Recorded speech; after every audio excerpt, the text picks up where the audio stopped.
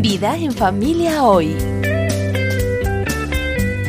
¿Está usted luchando por perdonar a alguien que le ha hecho daño?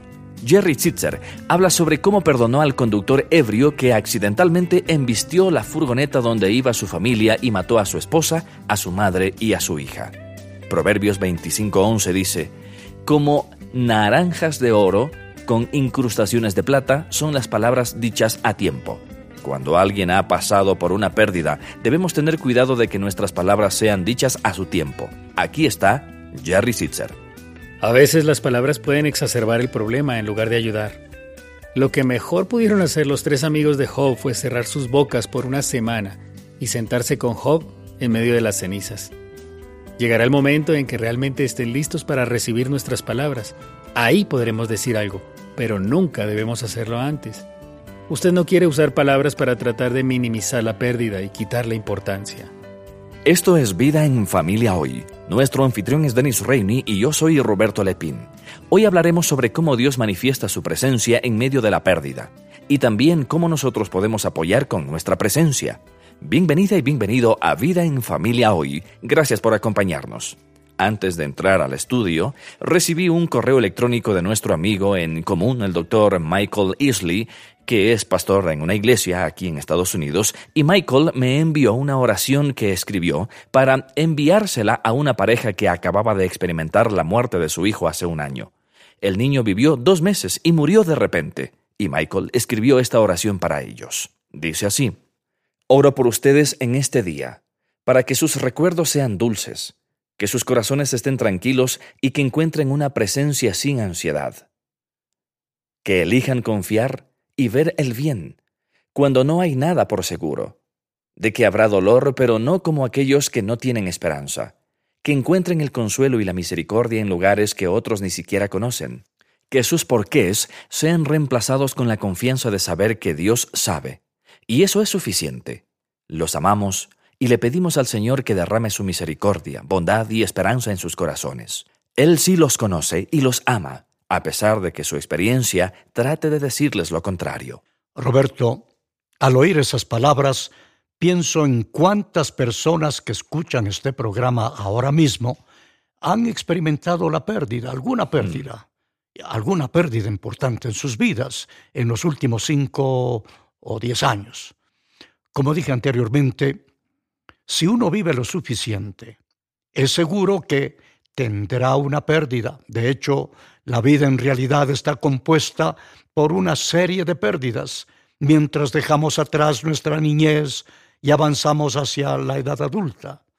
Algunas de estas pérdidas se ven bien en ese momento, pero otras no las podemos entender fácilmente.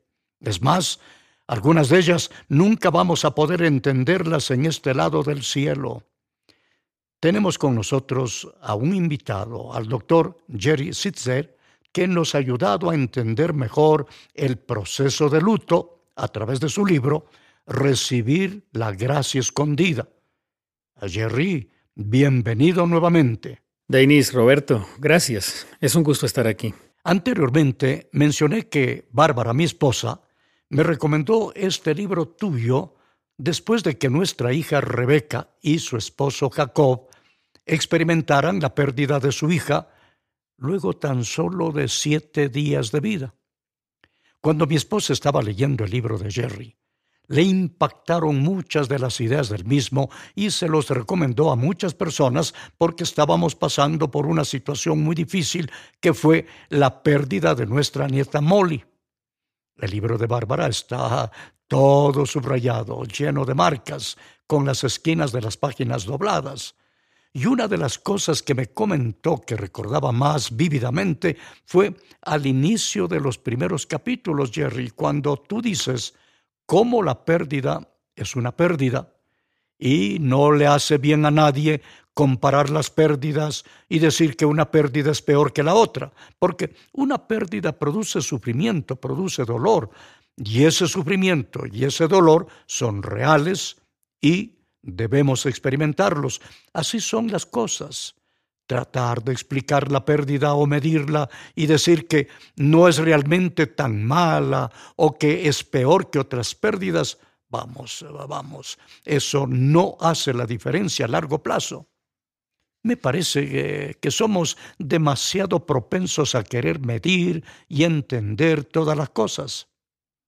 Jerry, otra parte que mencionaba mucho es uno de los últimos capítulos del libro tuyo, donde hablas sobre cómo nuestra identidad cambia por la pérdida y por el dolor, y cómo una gran parte de lo que somos está envuelto en nuestra identidad con esa persona, esa cosa o esa habilidad que perdimos.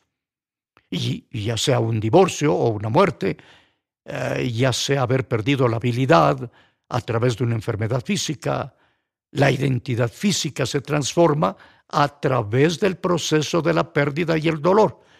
Me parece que eso fue muy útil y profundo, Jerry. Sí, Dennis, a eso le llamo la amputación del ser familiar. Bueno, sí, eso era, sí. Es extraordinariamente difícil porque realmente nos define el lugar donde vivimos, nuestra relación, nuestro trabajo.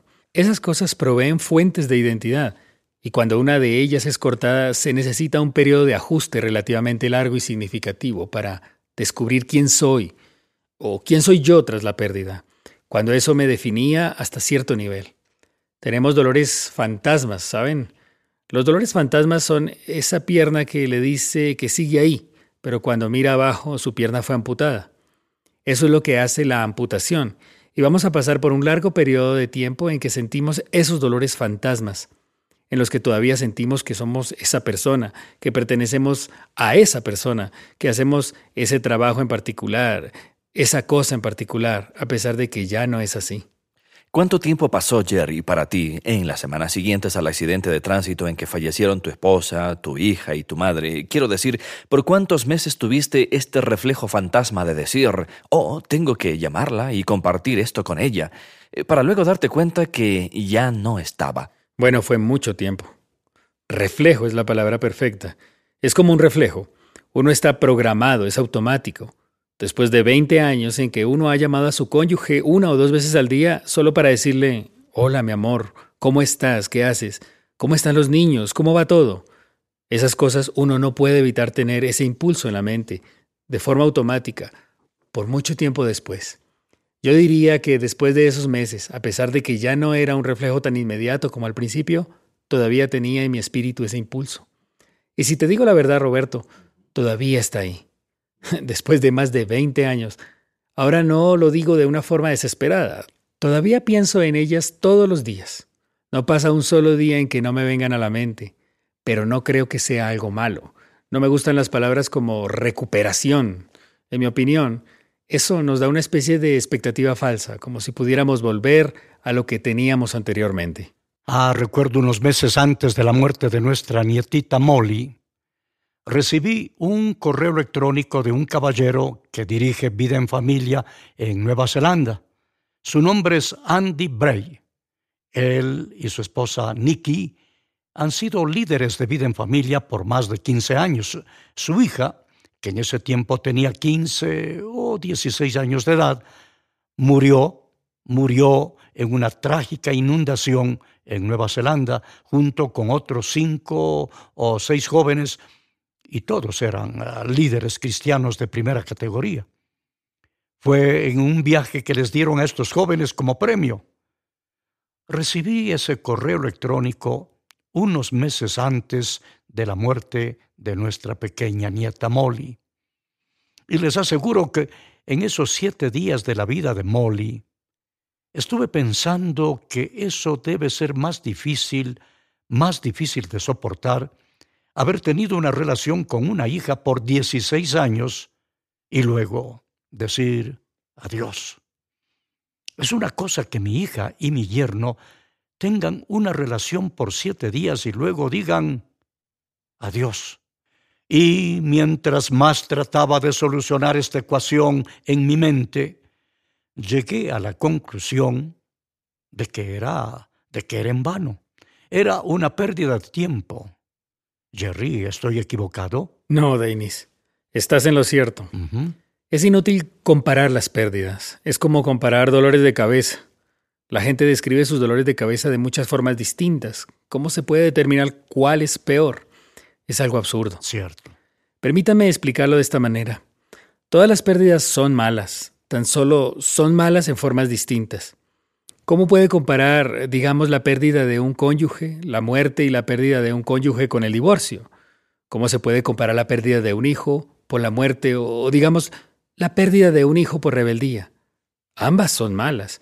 Cada caso es único y debemos tratarlo como algo único y sagrado en sí mismo. Muy cierto. Les cuento que esa fue una de las razones que me hicieron dudar si debía escribir el libro o no.